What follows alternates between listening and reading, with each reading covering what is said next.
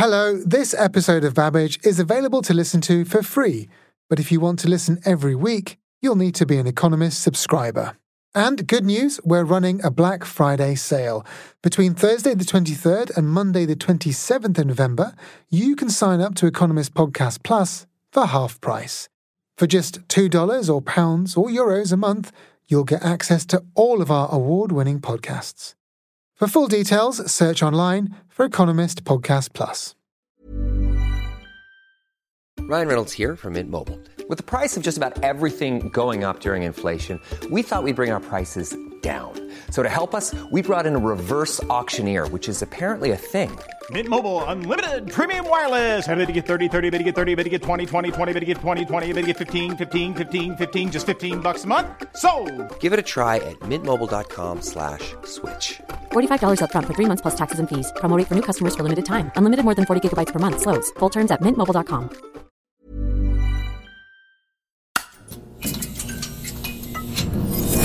The Economist.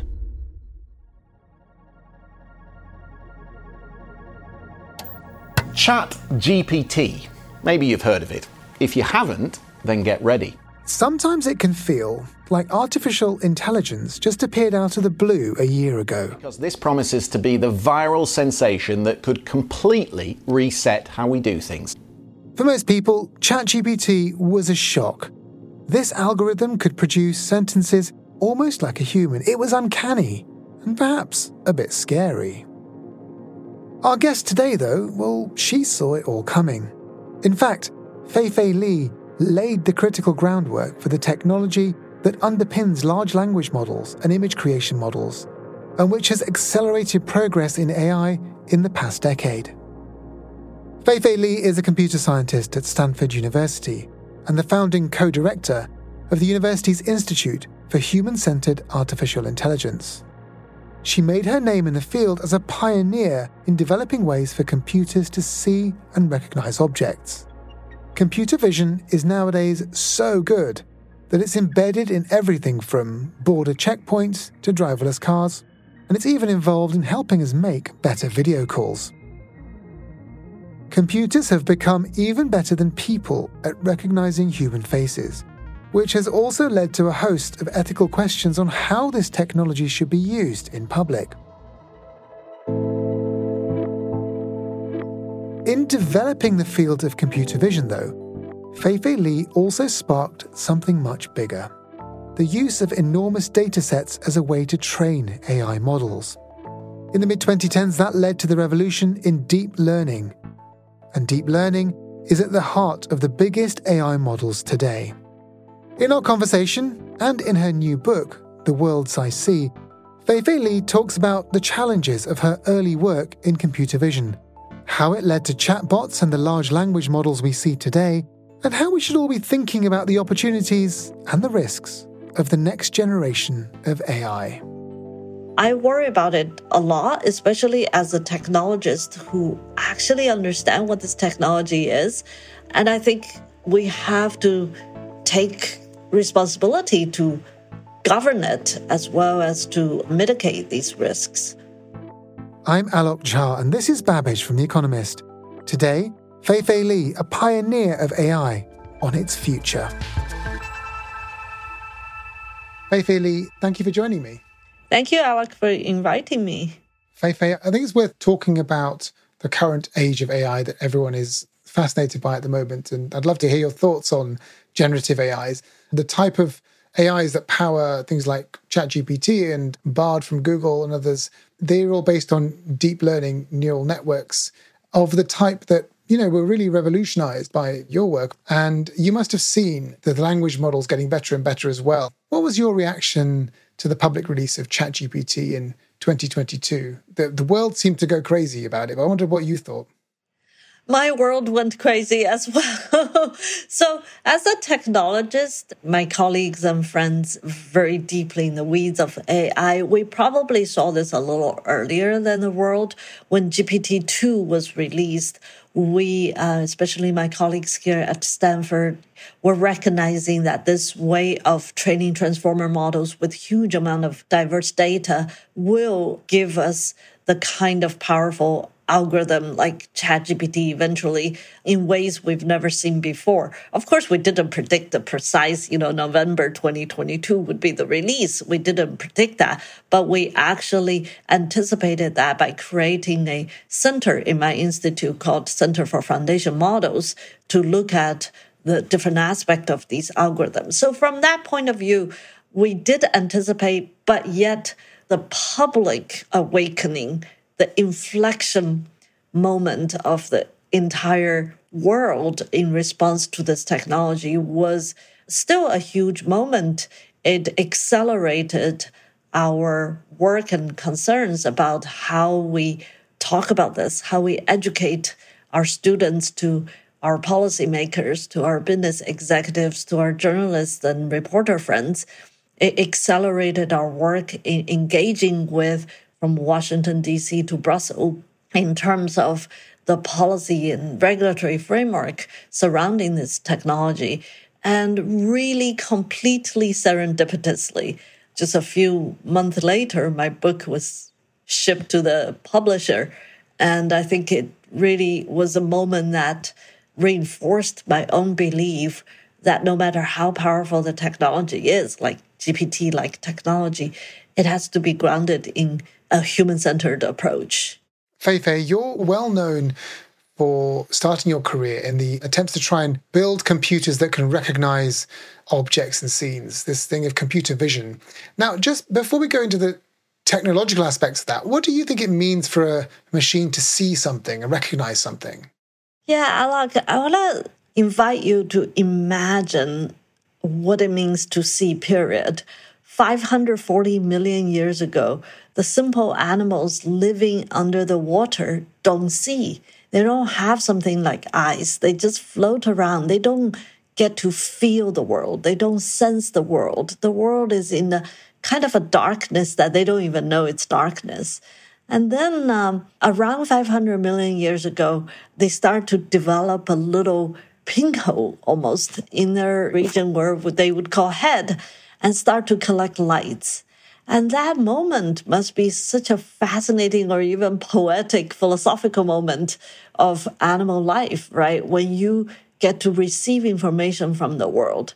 And some zoologists actually hypothesize that the ability to see as one of the oldest sensory capabilities of animals was what set off the evolutionary arms race of animal speciation. Because once you can see dinner. You can become somebody else's dinner. You can avoid being dinner as well. Exactly. You start hide, you start to run, you start to evolve. And the course of intelligence, the nervous system started. So seeing is a cornerstone of intelligence. It's part of how we understand the world, part of how we survive. And by the time you get to humans, we are such visual animals. We use seeing as a way of learning, as a way of interaction, as a way of making things happen, as a way of socialization, as a way of communication. So this is why vision fascinates me. Cracking the fundamental questions of vision is cracking the questions of intelligence. And that's why I specialized in computer vision. And so intelligent systems, in your telling, have to be able to see because that's such an important part of how they behave or how they can survive, essentially. By and large, yeah. So what does that mean in terms of a machine then? How do you build a system, a computer system that can, quote, see? Yeah, well, one thing we should recognize is that cameras take pictures. And that's a very physical process of allowing photons to land on some kind of sensors. Used to be films, now it's digital, to register color, to register illumination or grayscale lighting. And that is only a very small part of seeing. And we have that with our own eyes, right? We have retina that gets stimulated when we see lights and of different color. But real seeing happens in the computation of making sense of these sensory data. Otherwise, they're just numbers or they're just electrical poles coming from the retina. But now I'm talking to you, the different colors and shades and pixels coming from You make me recognize I'm talking to Alec. I'm talking to a person who's wearing a blue shirt. When you nod, I get very happy. And that is making sense and understanding of what we're seeing. And that is a non-trivial feat because there's so many things, there's so many possibilities mathematically. If you want to assemble pixels in different composition, it's infinite. Yet we actually see the world in such richness. And beyond understanding, we actually interact with the world. When you make a sandwich this morning, you have to do so many things with your visual intelligence, from, opening the fridge, understanding where the ingredients are, bringing them out. You have to use your eye to guide your hand. If you close your eye, your hands will not be able to grab that piece of tomato or bread. And then you have to use a knife to spread the butter. And it just goes on and on, right? So you've been working on this for some time, and I just wonder if you could just give me a brief history of how computers started to be able to see. We began as a field in the 60s and 70s, trying to just make sense of very simple lines or simple geometric shapes. Yet, as we move into the more ambitious realm of computer vision, we start to look at tackling the problem of recognizing objects. And that was really my PhD study. I remember the first data set I worked with had 4 different objects: airplane, leopard, face, and a car. You would ask me, how did you pick these 4 objects? How did you pick these 4 objects? First of all, I didn't. My PhD advisor said, Fei-Fei, here's someone else's data set, and they made these 4 objects, and it's already hard enough to get a few dozen or a couple of hundred pictures. That's back 2000. It's really hard. Digital cameras were just about to take off. There was no smartphone. The internet was barely born. Throughout my entire PhD, it was working on these very small data sets. And not only my PhD was small data set, my entire field was working on this small data set. In 2006, Fei-Fei Li began to create a database of images, each one carefully labelled to describe what was in the picture. ImageNet, as the database was called, was part of a project to develop AI algorithms that could be trained to see the world and recognize objects. The purpose of ImageNet was to widen the set of reference images for the computer science community from 4 to many thousands. ImageNet gets you to train algorithms to recognize tens of thousands of different kind of objects. It also is not only a data set that is ginormous, 15 million images across 22,000 classes of object. It's also a mind shift for how we train AI systems. ImageNet was the turning point of AI's history that's recognizing how critical it is to use big data. Every year, the ImageNet team would run a competition to see which algorithms were best at recognizing objects they'd never seen before. In 2012, when the competition was being held in Italy, Jeff Hinton, an AI researcher from the University of Toronto, entered his algorithm, AlexNet. It was so good that Fei-Fei Li rushed from her home in California to watch the results. Their algorithm was actually a classic class of algorithm. It was called neural network, or in this case, convolutional neural network. It was invented in the late 1980s. But they combined that with ImageNet with 2 GPUs and made huge progress in terms of reducing the error of the tests and winning the competition. And that was when I recognized that it was the watershed moment for AI's evolution. AlexNet used a type of AI built on many layers of neural networks. Every layer is consisted of little nodes that function like neurons, similar to neuron, mimics neuron. I would not say it replicates neuron. You begin with an image. The first layer of neurons take the values of the colors and of each pixels of the image, and then all these neurons compute, and then you keep computing. And AlexNet has about 7 layers. After 7 layers, it says, oh, after all this, I see cat, or I see a microwave. And that's really what this neural network does. But what is really hard is how do you teach this neural network to grab information that's important for cats versus microwaves versus chairs? The process was called deep learning. So at the beginning, what you do is you feed this neural network, in this case, millions of images. Every image has a label, right? Some are cats, some are microwaves, some are chairs. And then you have to learn to differentiate cats from microwave, from chairs. And if you're wrong, you know you're wrong because you know the ground truth label, and the algorithm sends back a signal and say you have to correct this parameter that gets you this value. And you do it many millions of times. And eventually you learn a network with enough mathematical values that do a decent job in capturing cats information or microwave information. And then you use that to go about recognizing objects in the world. Deep learning would go on to become the basis for the AI models that have taken the world by storm in the past year.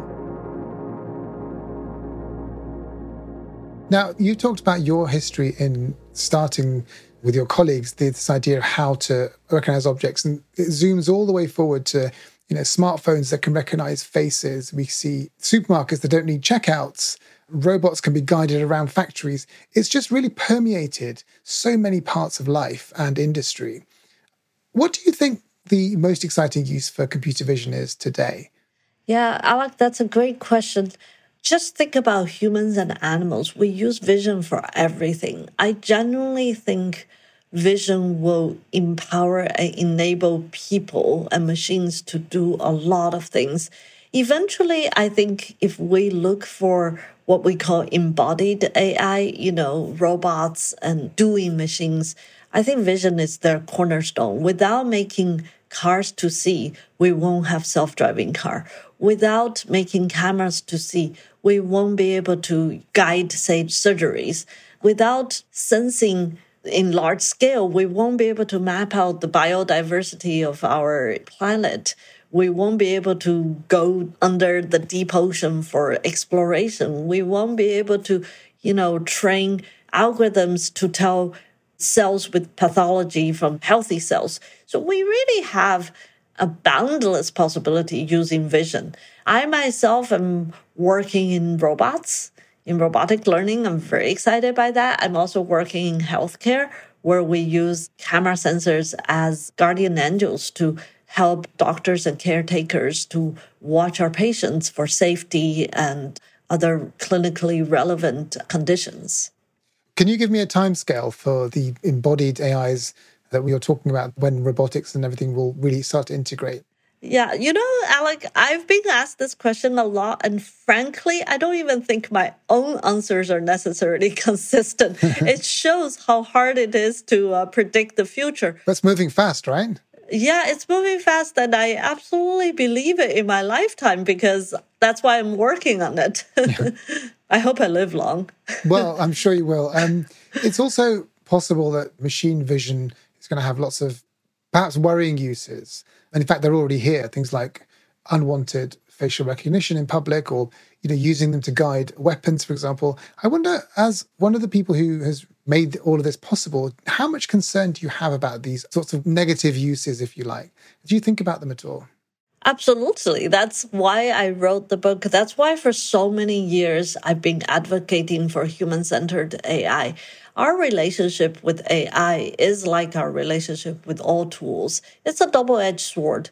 Humanity, it's in our DNA to be innovative. We want to be innovative because we want to make life and work better, right? From the moment we discover fire or use that first stone axe, we are inventing tools. And now we're in the intelligent machine age.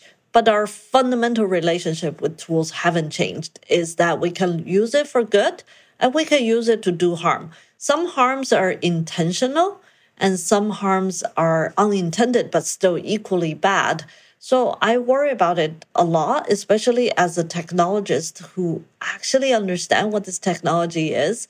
I see how it can be wrongly used, how it can be wrongly communicated, how it can be harmful to people. And I think we have to take responsibility to govern it as well as to mitigate these risks. We'll look at how to solve those challenges in AI with Fei-Fei Li next. But first, just a reminder that this is a free episode of Babbage. To listen to us every week, you'll need to become a subscriber. If you already have a subscription to The Economist, you just need to link your podcast app. There's a link to a video explaining how to do it in the show notes. If you're not yet a subscriber, you can make the most of our Black Friday deal and sign up to Economist Podcast Plus. For those of you that are subscribers, we've posted a little bonus for you in the Babbage feed. Every couple of weeks, we'll bring you one article from the print edition of The Economist, read aloud. The story we've picked for you this week looks at how to improve scientific research. We argue that more experimentation is needed in funding mechanisms to supercharge science. Find that article in your podcast app.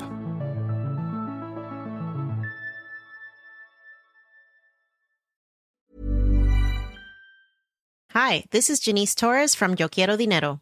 From a local business to a global corporation, partnering with Bank of America gives your operation access to exclusive digital tools, award-winning insights, and business solutions so powerful, you'll make every move matter. Visit bankofamerica.com/banking for business to learn more. What would you like the power to do? Bank of America, N.A., copyright 2024.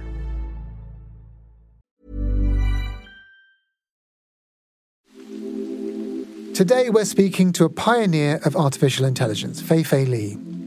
Earlier in our conversation, she explained the need for transparency and better communication around new generative AI technologies. As we've explored before on Babbage, generative AI raises a lot of challenges for society. Earlier this month, the British government hosted a summit on AI safety at Bletchley Park, just outside London.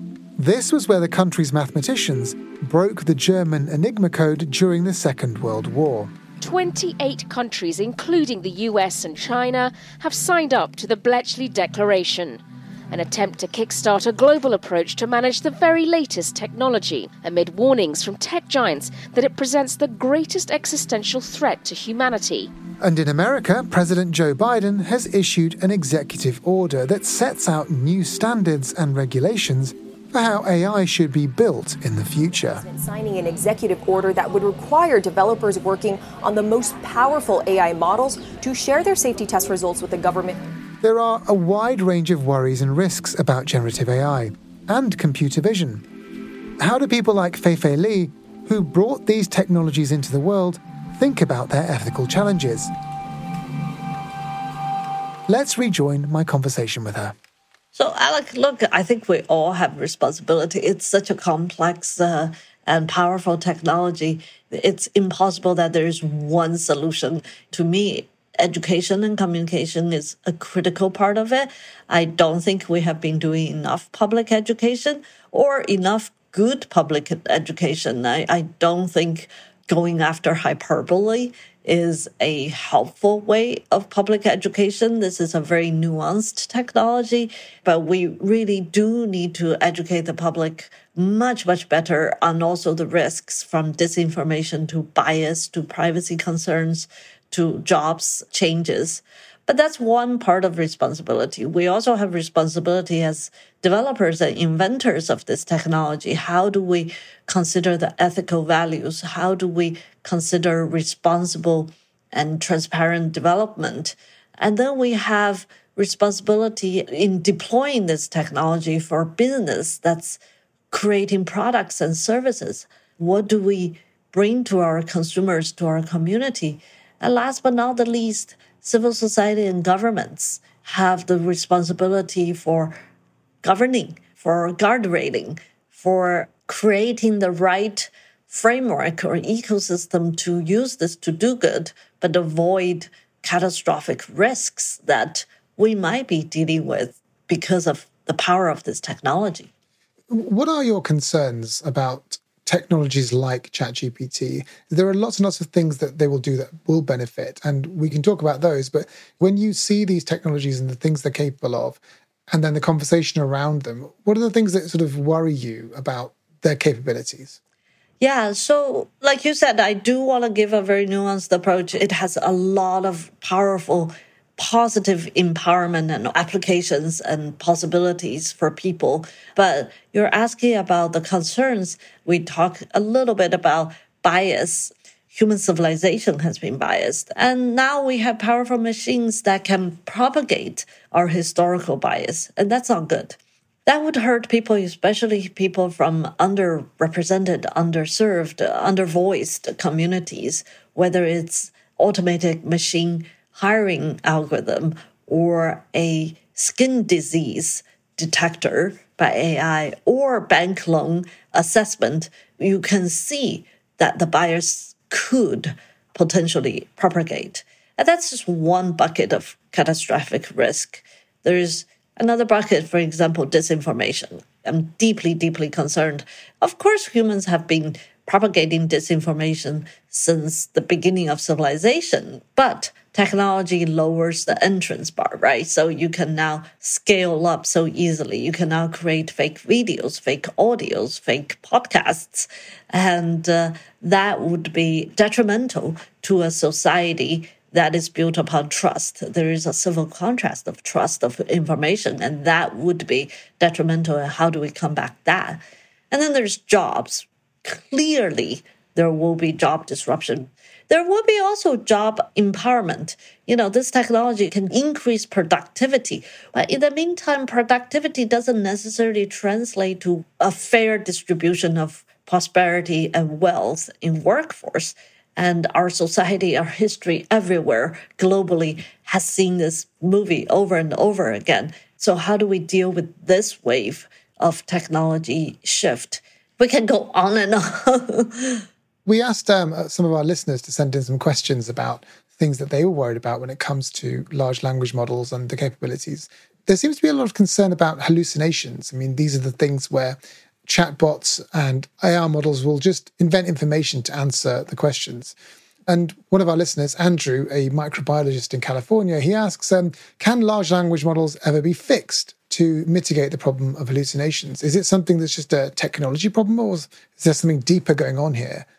That's a great question, Andrew. First of all, if you look at the progression of, say, OpenAI and other large language models, this problem is being combated. Every release of, say, the GPT products has been better with hallucination. And a lot of this is what they call the reinforcement learning from human feedback training or post-training that is trying to combat hallucination. But is this a pure technical issue to solve? I believe it's more nuanced. For example, it really does depend on data, right? So if you feed, let's say I say the sun is green, and I feed the algorithm a lot of data about the sun is green. Well, the algorithm is going to learn the sun is green. And that is not technically hallucination because it is trained on that. So starting with data integrity, we have potential issues. And of course, because of the way the model is made, it might always hallucinate just out of the patterns it has learned. So we do also have to have a layer of responsible use. How do we communicate with users? How do we actually provide sources of information? These are important questions from product and service point of view. I wonder what the next sort of iterations of generative AI look like. Are images and video going to be useful data sources for things like language models in the future? Are they going to be the thing that transforms it next time? Absolutely, Alok. Actually, if you look at the most recent releases, including GPT-4V, it's already beginning to be multimodal, and a lot of this training have used images and videos. And there has been really interesting work in these diffusion models, in generative AI, in images. I mean, you type a sentence like, put me in a sushi restaurant, and you actually can get pictures of sushi restaurants. So we're already seeing that multimodality. Slightly terrifying, actually, in a way. Yeah. For your misinformation point. Yes, I'm not going to deny that. Actually, both language and now images and videos, as we talked about it, are definitely fertile grounds for mis and disinformation. But from technology point of view, multimodality is absolutely the future. And then the ability to translate the physical world into a digital one and vice versa is going to bridge the work of robotic learning with today's more software layer AI, right? So there's a lot to come from technology point of view. But you're right, though. Every one of them comes with its own risk and potential misuse. And that is the concerning part. Just one more point on this, which is generative AI, from your point of view, has so many advantages and there's so much to go. But you've pointed out that things like misinformation, disinformation, bias, these things are real concerns to people right now and should be regulated against, and people should be aware of them. But so much of the conversation around generative AI and the future of AI is around these so-called existential risks, that's going to destroy the world somehow, or it's going to turn us all into paperclips or whatever else. And even though there's no evidential pathway towards those things, people seem to be very concerned about them, including governments. And there have been AI safety summits in the UK. President Biden's issued his executive orders. The heads of these companies go to these government agencies all the time to talk about these things. I wonder what you think about this. Did you think that people focus too much on these catastrophic and existential things just because they're kind of terrifying, to the detriment of worrying about the real risks that people are facing now? I had this public debate with Professor Jeff Hinton, who's a personal hero of mine as a technologist. And he definitely is one of the vocal people talking about the potential existential possibilities. And I actually respect that. In the meantime, a respectful philosophical pondering about the future of this technology doesn't substitute pressing, urgent social catastrophic issues we need to take responsibilities now to combat.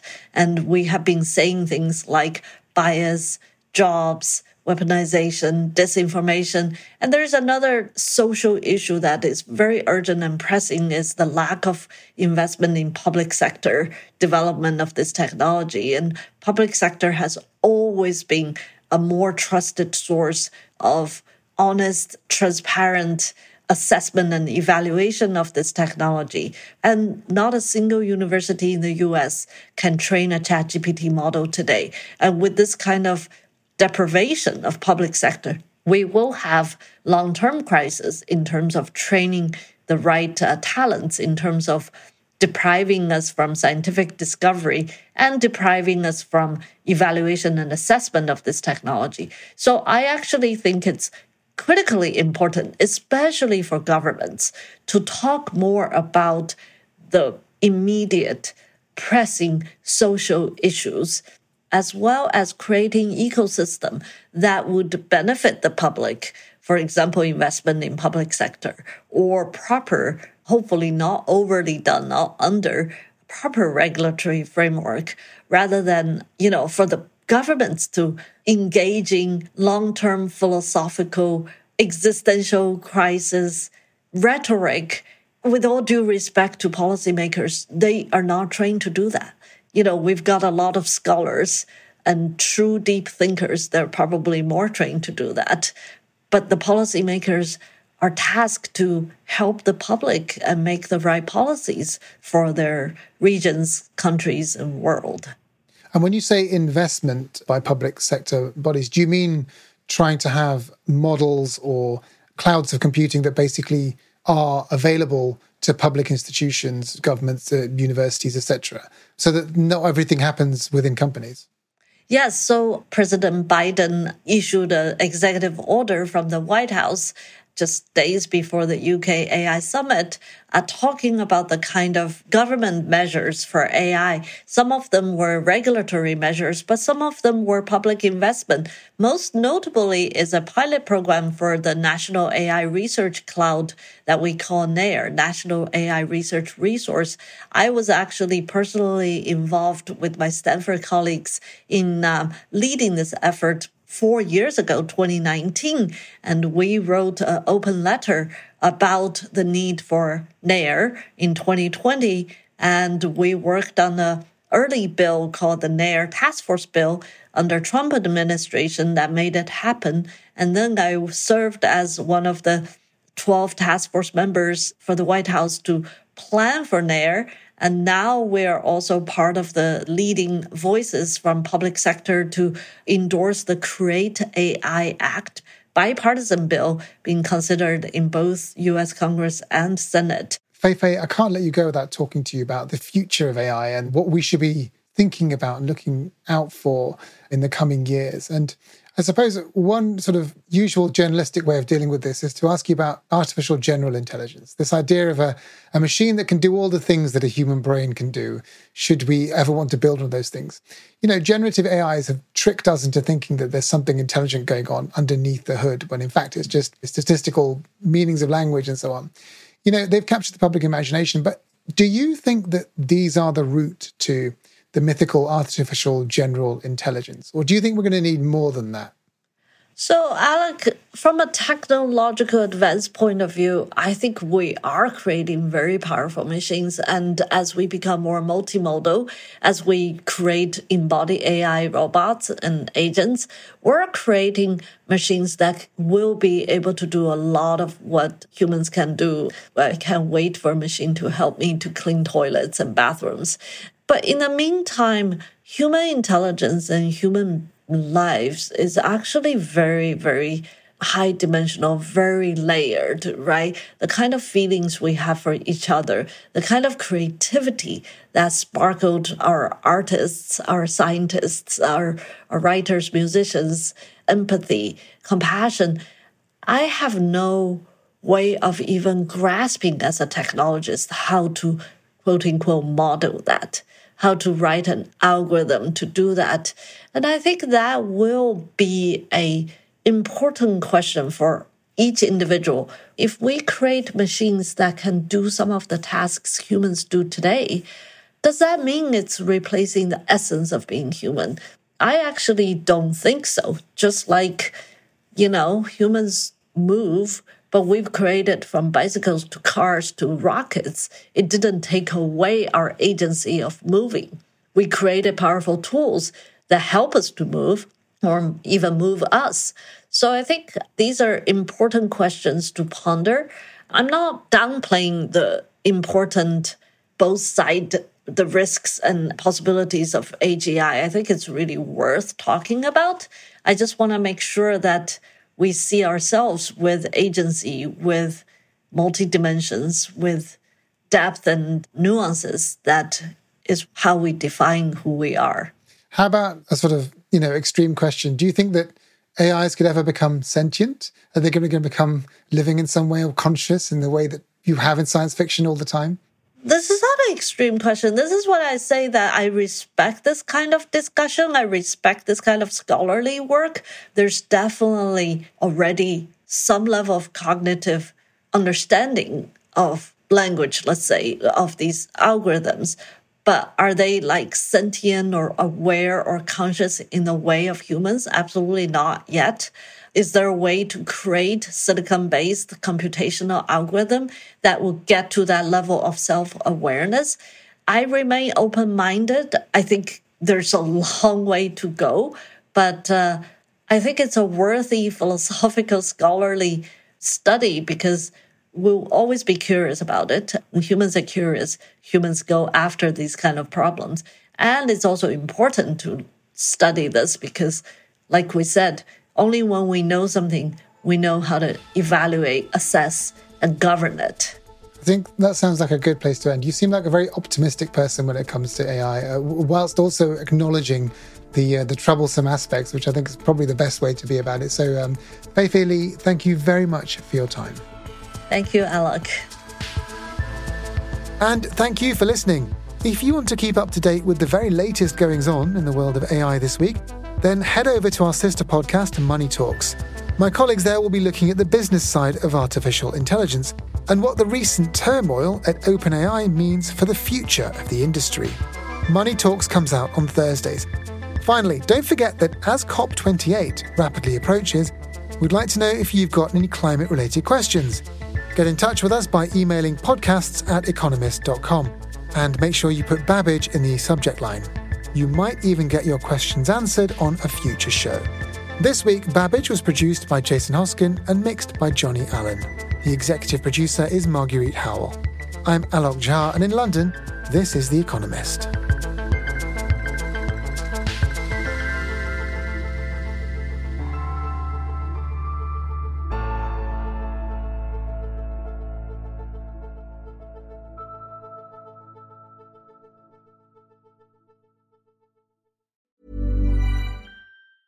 Hi, this is Matt and Sean from Two Black Guys with Good Credit. From a local business to a global corporation. Partnering with Bank of America gives your operation access to exclusive digital tools, award-winning insights, and business solutions so powerful you'll make every move matter. Visit bankofamerica.com/banking for business to learn more. What would you like the power to do? Bank of America, N.A., copyright 2024.